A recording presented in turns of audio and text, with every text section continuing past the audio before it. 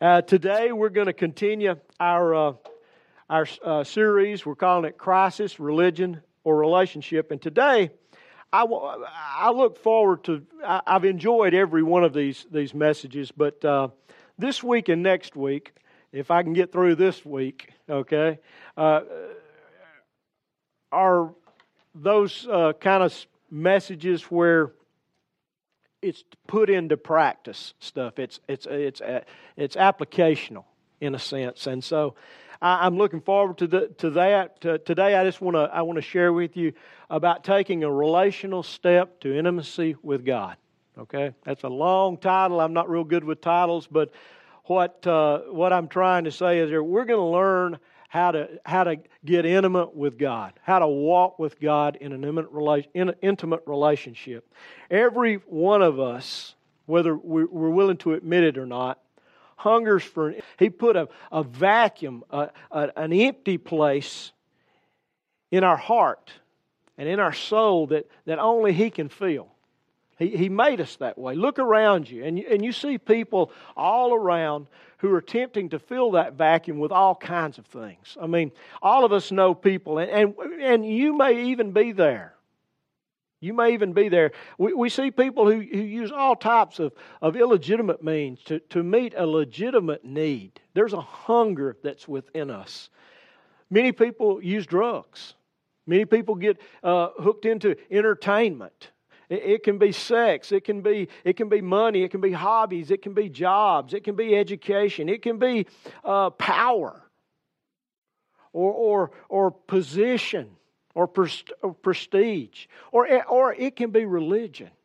Okay, a lot of people try to fill this empty place, this void, with religion, and none of those things satisfy the craving that God created in our hearts. He created it so that only He could fill it.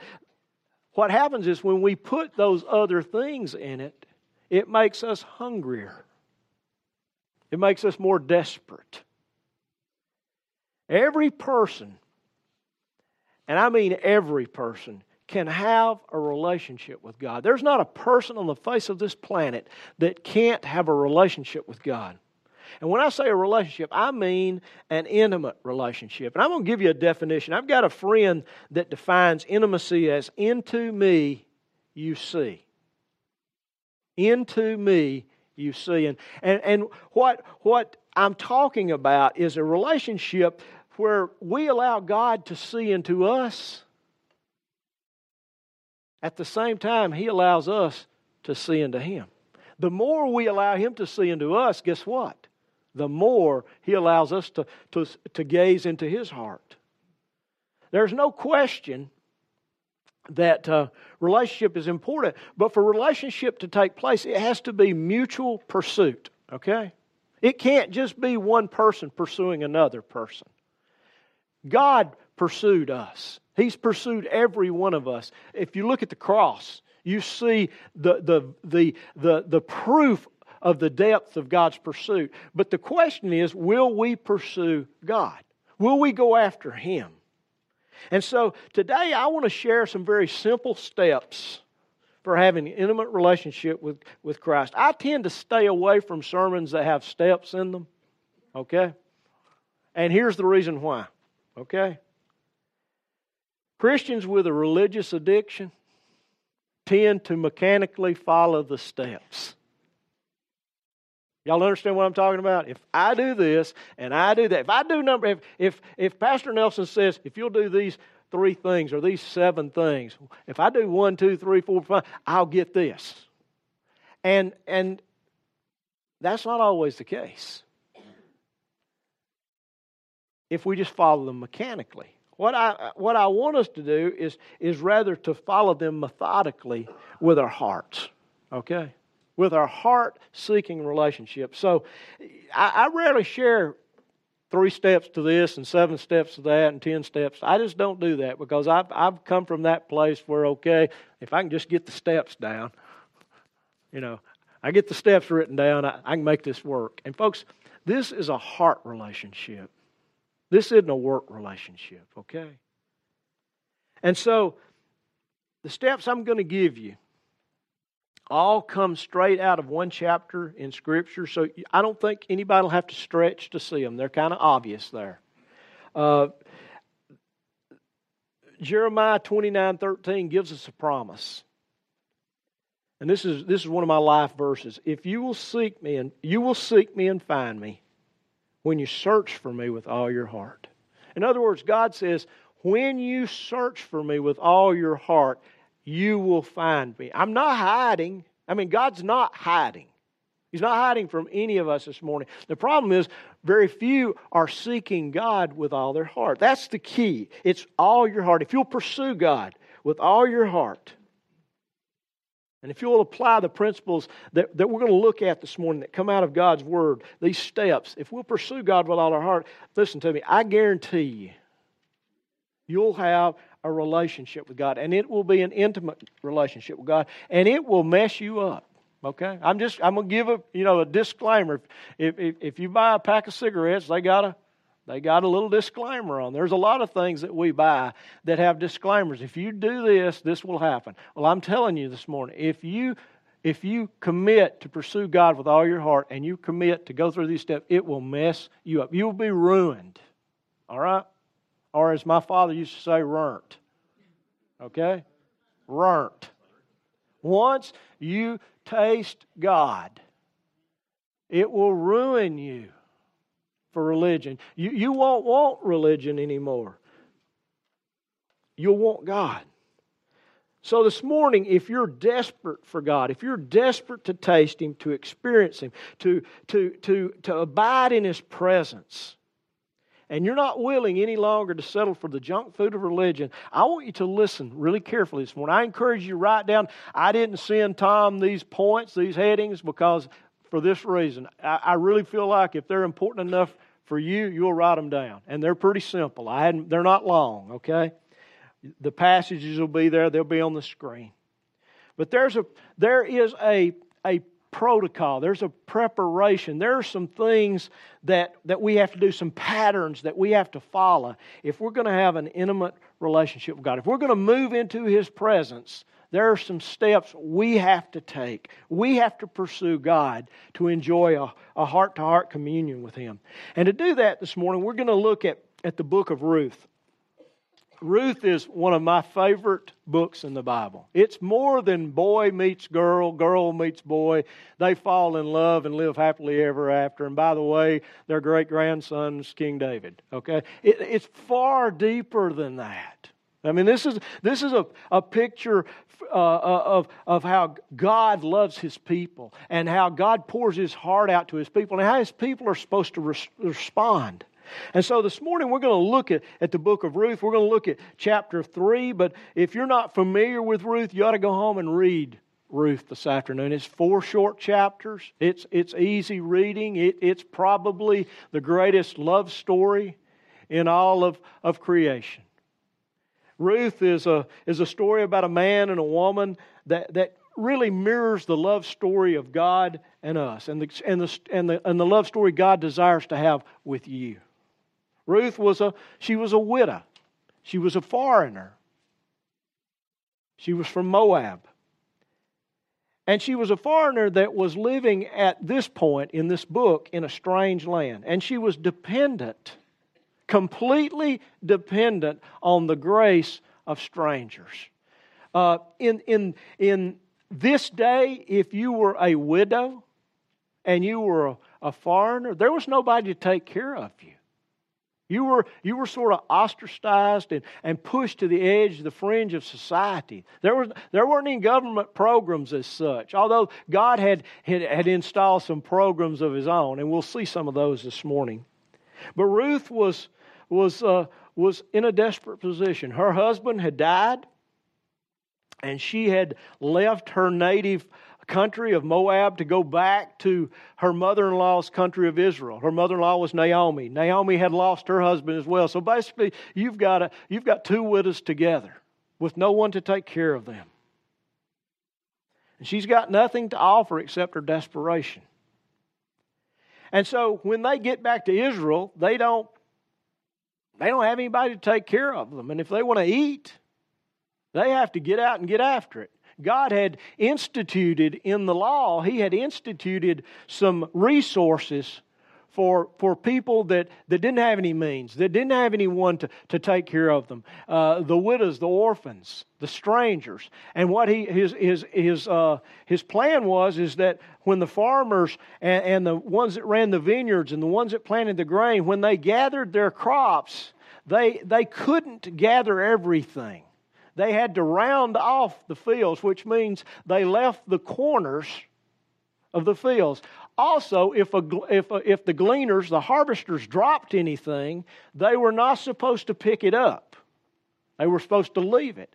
When they gathered their grapes, they didn't gather them clean. They were supposed to leave some. And what happened is God was making provisions for those that didn't have anything. Now here's the key. Those who didn't have anything had to get up and they had to go into the field and they had to work. But the provisions were there. And so Naomi tells Ruth, we've got to eat. And so Ruth volunteers to go, and so Naomi sends her to the fields of a distant relative of her husband. And she says, you just do what God shows you. And so Ruth goes and she works hard, and she gets noticed by the man who owns the property, who owns the fields. His name is Boaz. Boaz notices her because of her willingness to work. He notices her because of her character.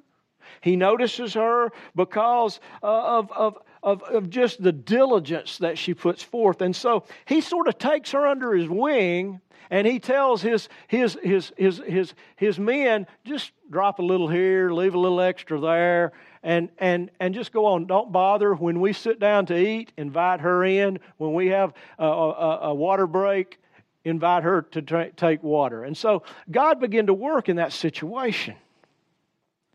And as we look at that story and how Ruth responds to the grace that Boaz gives, you and I can learn some things about pursuing God. Okay? We're going to look at a human story, but it has some spiritual depth to it. It has some meaning to it. And I'm going to try to get through this today.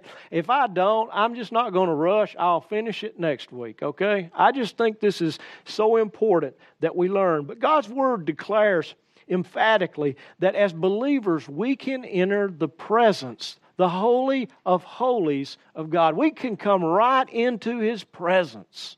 And we can come, some translations say, with boldness. What it means is we can come with utter confidence, complete confidence that God will meet our needs, that He will give us what we need and more.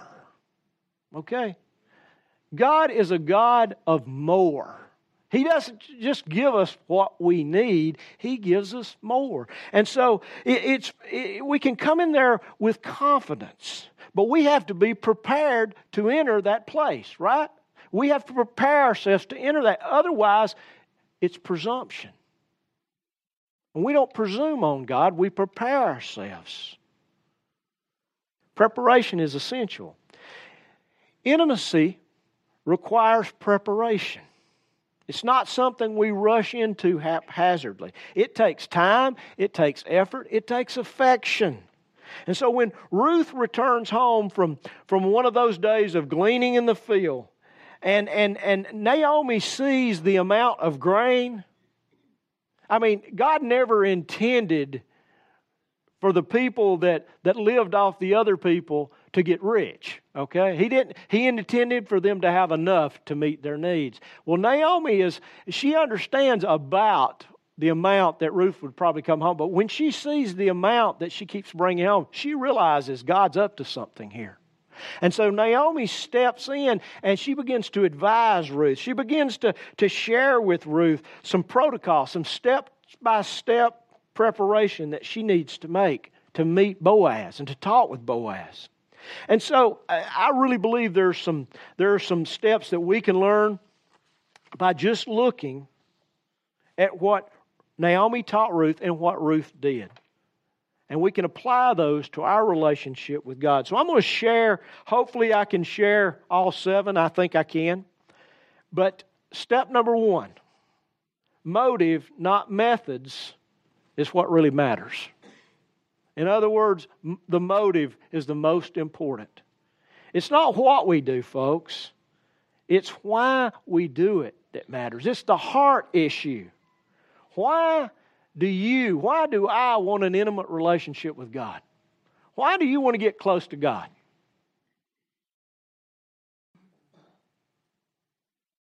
You don't have to answer out loud. That's a silent pause to give you a minute to think, okay? Why do you want a relationship with God?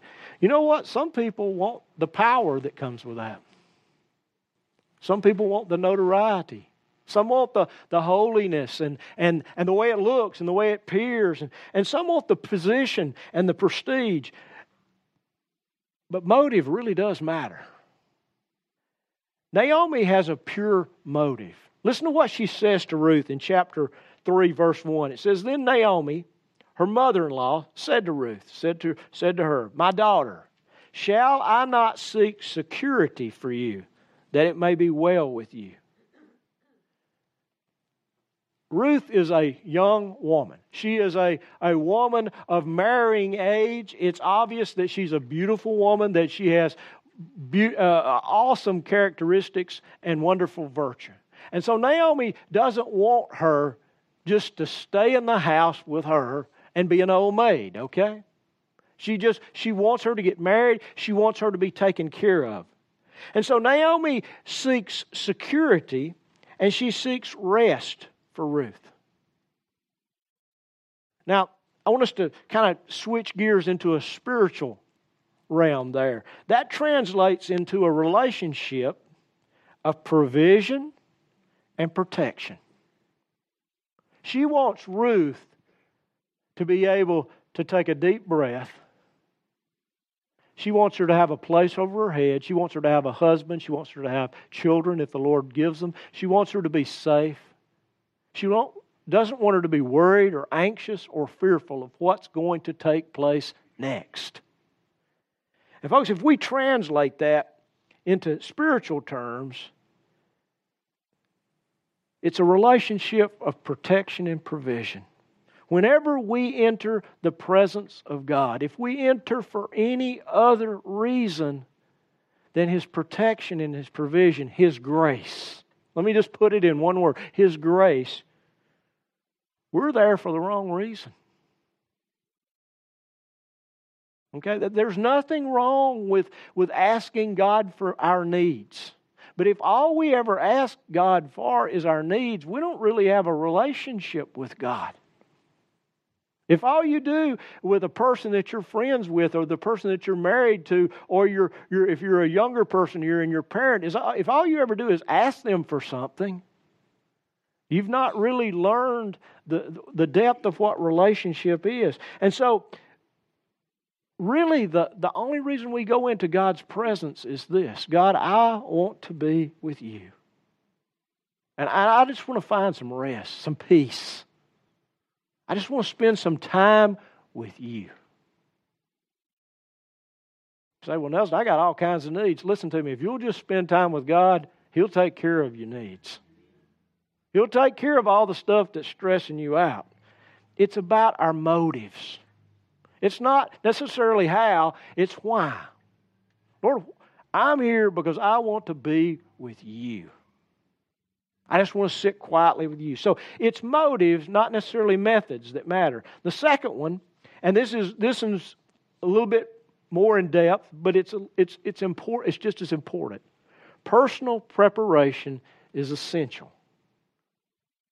Now, Ruth had been laboring in the field. She'd been working in the fields.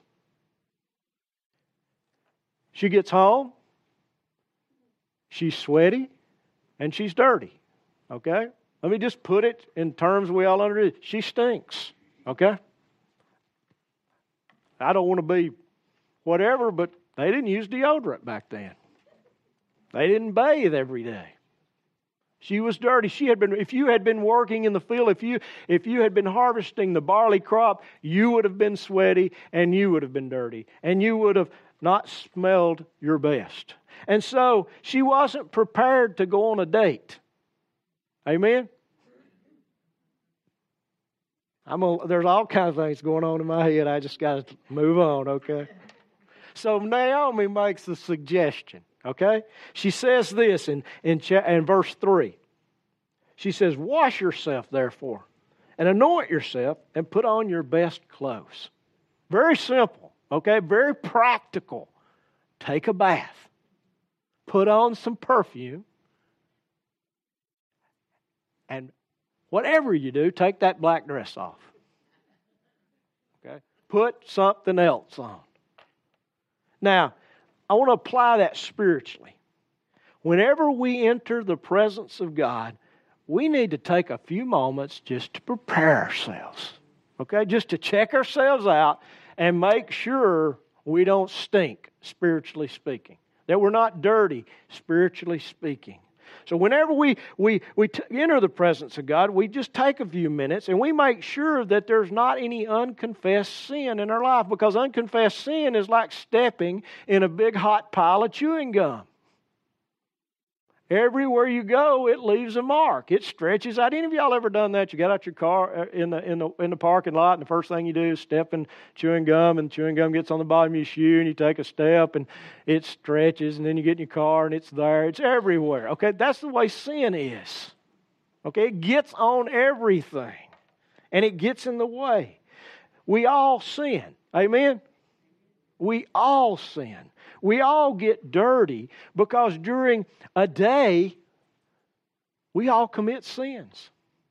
Some of them are sins of omission, things we didn't do and should have. And others are sins of commission that we did and shouldn't have done.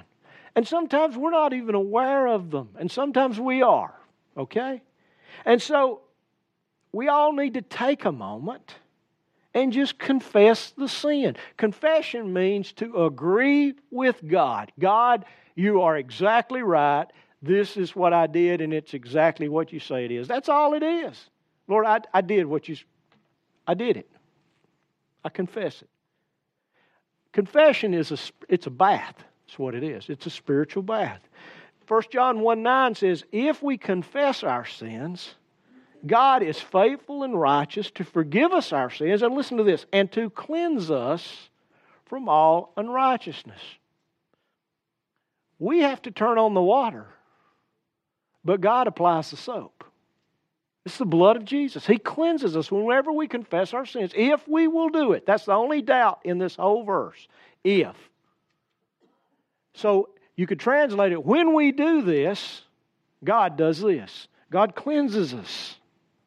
If we'll confess, God will do the rest.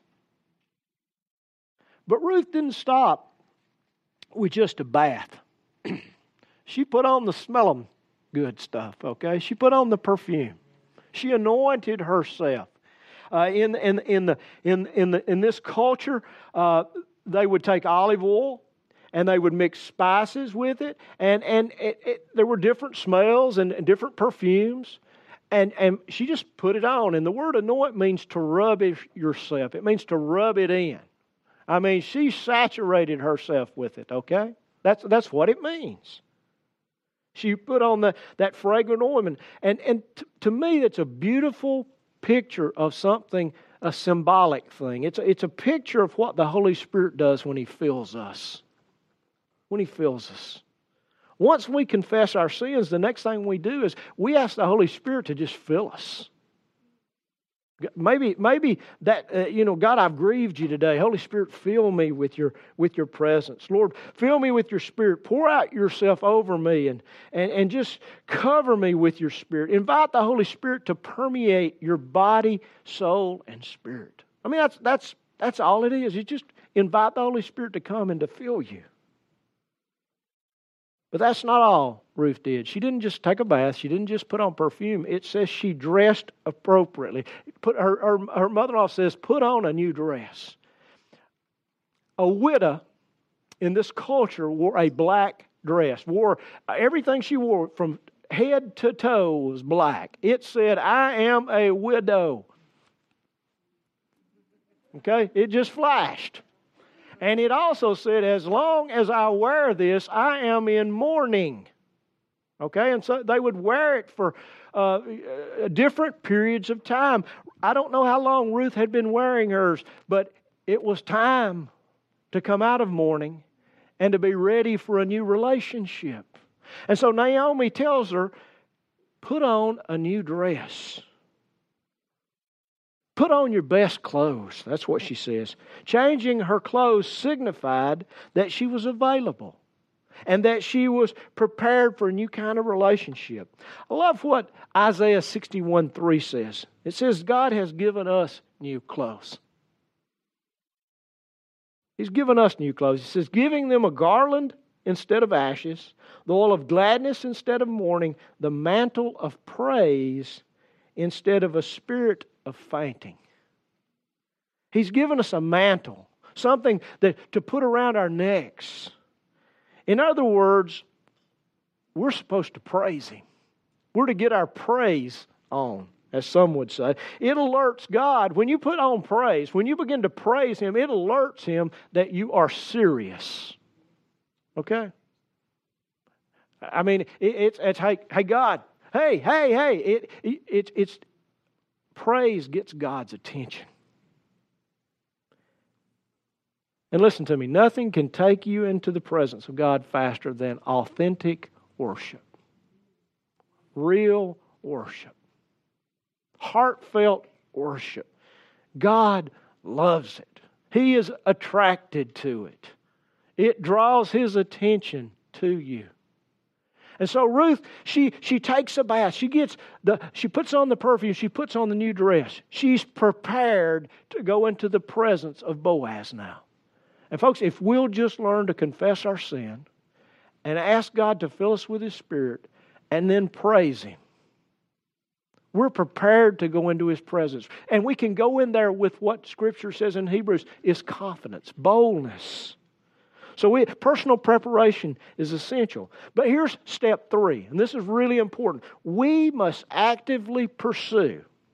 When Ruth got dressed, and she dabbed that stuff on in all those places, and did what she was supposed to do, and she put on that new dress. She didn't just go out and sit on the porch in the swing and wait. Okay? I wonder when he's coming back. She didn't do that, okay? That's not what happened. Now, that's what happens in fairy tales, but not in real life, okay? She went after what she wanted. She wanted Boaz, okay? Boaz was the answer to her provision and her peace, her protection. And so we have to go after God. I mentioned a few moments ago that relationship is a mutual pursuit. Listen to me. In salvation, God pursues us. Okay? He pursues us. But in relationship, it's mutual. We pursue Him and He pursues us. Okay? And somewhere in the middle we meet. If I don't pursue, I won't ever have relationship. I won't ever experience what intimacy is with Him. So I have to get up and I have to go after Him. And so do you. Naomi says this. This is what she says in the latter part of verse 3. She says, go down to the threshing floor. Don't make yourself known to the man until he has finished eating and drinking. And it shall be when he lies down that you shall notice the place where he lies down. Ruth is told to go to the threshing floor and wait. I mean, that's what Naomi says. She doesn't say, when you get to the threshing floor, burst in there and wheel around and around 3 or 4 times, making sure that the perfume that you've got fills the threshing floor up and he can't help but notice you. That's not what she says. She says, you go, you find the place, you make note of it, and then you wait. You wait. And one of the things about pursuing intimacy with God is learning patience and timing.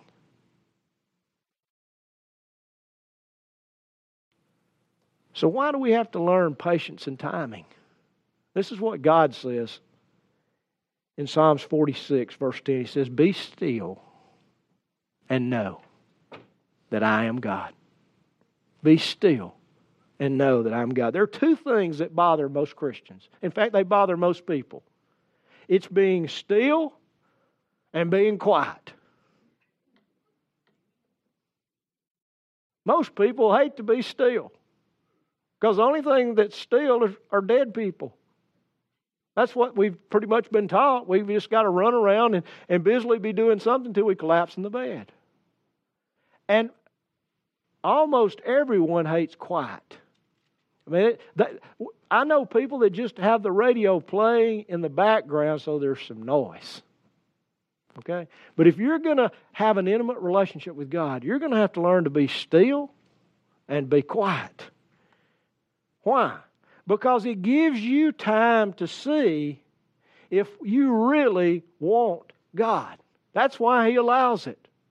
You see, a lot of times we come to God thinking we want Him, but we don't really want Him. We want something from Him. Okay? And like I said, there's nothing wrong with going to God for our needs. But if that's the only reason we ever go, then we're not pursuing an intimate relationship with God. We're pursuing God to have our needs met. And what I'm talking about is pursuing God for God. So Ruth goes to the threshing floor, and she waits. And she probably waits for a long time. Now listen to me. She had worked all day in the hot sun. So she's tired. And she's sleepy. And now it's dark. And she's hiding in the shadows. And she's waiting. And she's got to stay alert. She's got to watch every move he makes. She's got to make sure nobody sees her. I don't know what her position is, but I can imagine she's sort of squatted down. Her feet are going to sleep. I don't know about you, but when you stay in one position a little while, what happens? Your feet and your legs go to sleep. She is constantly having to make sure she's alert. Y'all got the picture? Folks, we just can't lollygag into God's presence and expect something to happen. We have to be still and we have to be quiet and we have to pay attention. And that's exactly what Naomi told her. You go there and you pay attention to what's going on and you notice the place where he lies down. And you wait. Wait till after he's eaten and after he's drank. And so she probably waits for hours. She pursued him to that place. Step number 4. Our pursuit may require us to step over the edge. I don't know if you realize this or not, but God is not always safe in the sense that He doesn't always abide in safe places like churches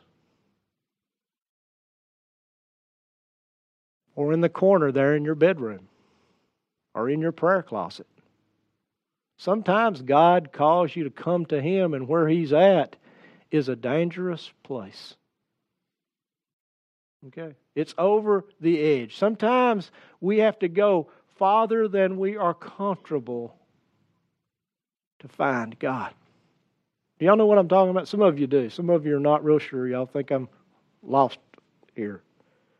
But sometimes God's out there on the edge, on the razor. Okay? And it's disaster on this side and it's disaster on that side, but He's right in the middle. Listen to me, the threshing floor was not a safe place for a woman. Okay? It just wasn't. I mean, all the men that worked on those floors were not nice like Boaz. And so it was a dangerous place. It was not somewhere you went if you were a single woman, especially if you were a foreign woman. And so Ruth is desperate. And she goes there. And the fuel that drives her is that she's got a heart that's hungry for relationship. She is hungry for something that she can't get anywhere else. She's hungry. She's desperate. And so, folks, sometimes our pursuit involves a willingness to do whatever it takes to get God's attention. Whatever it takes to get the attention of the one we want to be with. And you say, well, don't I just have to throw a prayer up? Sometimes it's more. Sometimes it means moving away what's safe for you. Stepping out of that place where you're comfortable into a place where you're not comfortable. Okay? We don't hear this very often. That's why most people never find the relationship that I'm talking about. But if we want God in the way I'm talking about, we have to attract His attention. We have to go where He is. Boaz eats his supper, drinks a little wine, leans back on the pile of grain, covers himself up with his outer garment, and immediately does what most men do. He goes to sleep. Boom, just like that. And so he's asleep. And Ruth, it's that time now. Okay? I mean, I can stay over here in the darkness till it gets daylight and sneak home, or I can go after what my heart desires. And so what she does is she goes out and she lays down at his feet, and she doesn't say anything. She doesn't demand anything. Okay? Ruth was a woman of integrity. She was a woman of purity. She was a woman of character. And this is a bold thing to do. Okay? This is bold. I mean, this is really bold. If you understood it, and hopefully I can explain it, it's really bold. Listen to me. She didn't lie down at his side. That's the place of seduction. She lies down at his feet, which is this place of submission and surrender. And she surrenders. Listen to me. Religion will tell you that if you will do enough stuff, that God will do what you want or what you need. That's seduction.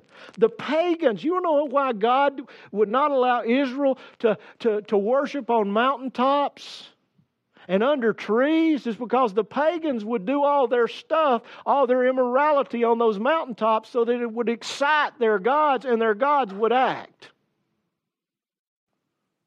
You can't seduce God. Okay? You can't twist His arm, whatever you want to call it, with enough prayers or enough fasting or enough Bible reading. You can't force God to give you what you want. Anything that teaches that is bad theology. Let me just put it another way. It's heresy. It's not biblical. And that's what religion teaches. Religion teaches you that if you'll do enough, if you'll do this long enough, if you'll do this way, God will do what you need. Folks, that's seduction. That's not submission. And so, Ruth lies at his feet. She surrenders. She surrenders. She takes a step over the edge. That's my point. Step 5. We've already mentioned this, but I want to give you a little bit more detail. Step 5 is there's a place in our pursuit where we just have to surrender. We have to give up and say, God, here I am. When Ruth lay down at the feet of Boaz, she surrendered everything. Okay? She surrendered who she was, what she hoped for in the future, where she was. She surrendered everything. She took that step of no return, no retreat, no going back. Ruth chapter 3 verse 6 says, so she went down to the threshing floor and did according to all that her mother-in-law had commanded her. And when Boaz had eaten and drunk and his heart was merry, he went to lie down at the end of the heap of grain. The reason he did that is because he was guarding his crop, okay? He was guarding what was his. Somebody had to do it or thieves would come and they would steal it. And so the best way to guard it is to go to sleep there. And so he's eaten, he's drank his wine, and now he's covered himself up and he's gone to sleep. And then it says this, and she came secretly. She didn't make a big entrance or anything like that. She came secretly and uncovered his feet and lay down.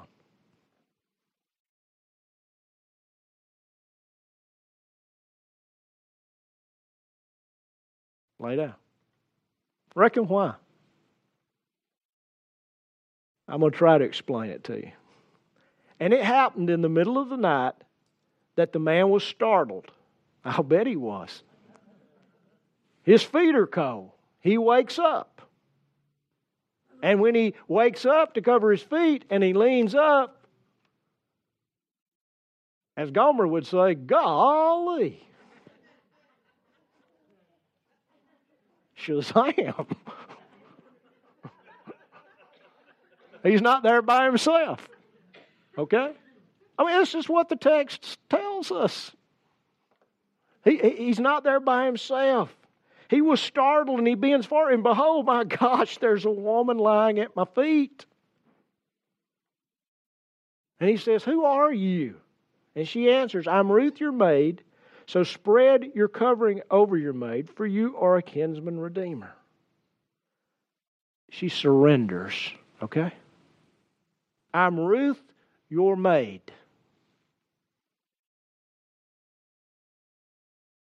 She surrenders. Step number 6. Respond from the hunger of your heart, not from the religion of your head. Okay?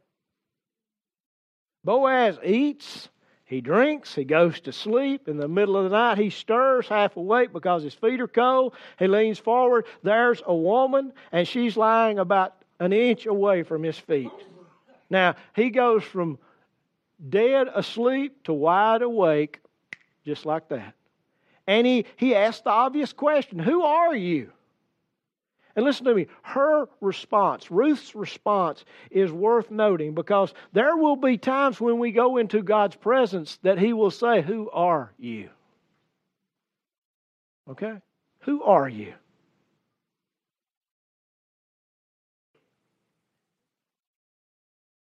And our response is everything.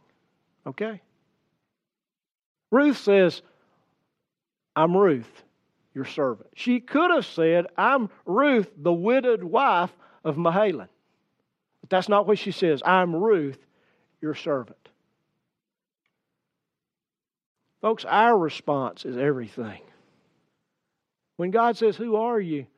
Well, Lord, I'm the pastor of the church. I'm the teacher. I'm the Sunday school teacher. I'm the mother, the father. I work at this center and that center, and I do this ministry and that ministry. That's not what He's asking. He wants to know, who are you?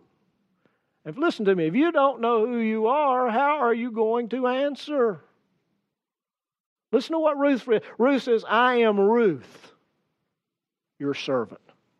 Lord, it's me, your servant. You know, Lord, the one who Jesus bought when He died on the cross. Lord, I don't have anything to offer. I didn't bring anything. I'm just here at your feet to serve you. It's just me, Lord. You see, Ruth didn't give a resume. She didn't remind Boaz of all the stuff she'd done in the field the last week or so. She didn't tell him how hard she worked, or how much she had gained, how much she'd picked or gathered. Listen, it doesn't matter how much you do or what you're capable of. That's not why you're there. If you were capable of taking care of yourself, you wouldn't need this relationship. Amen? That's not in my notes, but that's free, okay? But listen to me. All those things, none of those things carry any weight with God. God is not a respecter of persons. Lord, it's just me. And I've come to be with you. Listen to me, when we submit ourselves, and that submissiveness accompanies a surrendered heart, we get God's attention. I'm going to tell you, she had Boaz attention 100%. Okay? He couldn't take his eyes off of her. And she says, it's me, Ruth. Listen, when we have God's undivided attention, God's intimate presence opens up. He said, well, tell me about it. You're going to have to go there for yourself. Okay? Because what happens when I get there may not be the same thing that happens when you get there. Because I may have different needs than you have. But whatever you need, God will meet you right there. Respond from the hunger of your soul, not the religion of your head. See, our head will tell us to tell God all the things we've done. Our heart will just say, God, it's just me. And you know what? It's okay to just be you. Because that's all God's interested in anyway. It's just me, God. Just me. So respond from the hunger of your heart, not the religion of your head. And here's the seventh one. And I'm done after this one. Reveal your heart and then rest in God's presence. Ruth makes her request. But that request doesn't just reveal her need, it reveals the depth of her heart. She says this, I am Ruth, your maid. So spread your coverings over your maid, for you are a kinsman redeemer. You are a close relative. If we were Hebrew, you are the Goel. That's the word. In other words, Boaz, I am yours if you will have me, marry me. That's what she says. You say, well, how do you know that? Because here's the picture. When she asked him to cover her with the hem of his garment, spread your wing over me, that's the picture there. It talks about earlier in the book of Ruth that Boaz says to Ruth, may God cover you with His wings. May you become a part of His people. That's the idea. May He be your husband, in a sense. And so when she asked Boaz to cover her with his garment, for him to lay his garment over her is to say, will you marry me? So where'd you get all that? That's culture. That's what they did, okay? That's why Naomi sent her. That's why she gave her all these instructions. And so Ruth says, cover me with the hem of your garment. Spread your wing over me. I'm yours. You can do with me whatever you want. That's what she was saying. In other words, Lord, it's me. Would you cover me with your wings? Lord, I want to enter into that place that Psalms 91 talks about. Under the shadow of your wings. I want to go to that secret place. I want to go to that place where nobody else can see me, so I can simply be by myself with you. Listen to me. If you will learn to do what I'm talking about, it will revolutionize your relationship with God. And you will become a radical lover of God. And what will happen is religion will sicken you because you have tasted intimacy with God at a higher level. And listen to me. Once you taste God, nothing else will satisfy. We're going to find out next week what happens. Okay, as some would say, the rest of the story next week. But Ruth, I want you to understand this. Ruth has done everything she can do. That's it. There's nothing else. She's dependent now on Boaz. And folks, if we will prepare and we'll do everything that we're supposed to do, when we get to that place, the presence of God will open up. The only question is, are we willing to do this on a regular occasion? Are we willing to do this regularly? Are we willing to do this every day? Are we willing to do more than just take notes in a sermon? Are we willing to make these notes that we've taken a part of our everyday life? Are we willing to pursue God with all our heart? Listen to me. Relationship requires all of your heart, not a part of it. Are you willing to give yourself to God completely? That's the question this morning. Ruth was willing to surrender everything. Are we willing to surrender everything? Let's pray.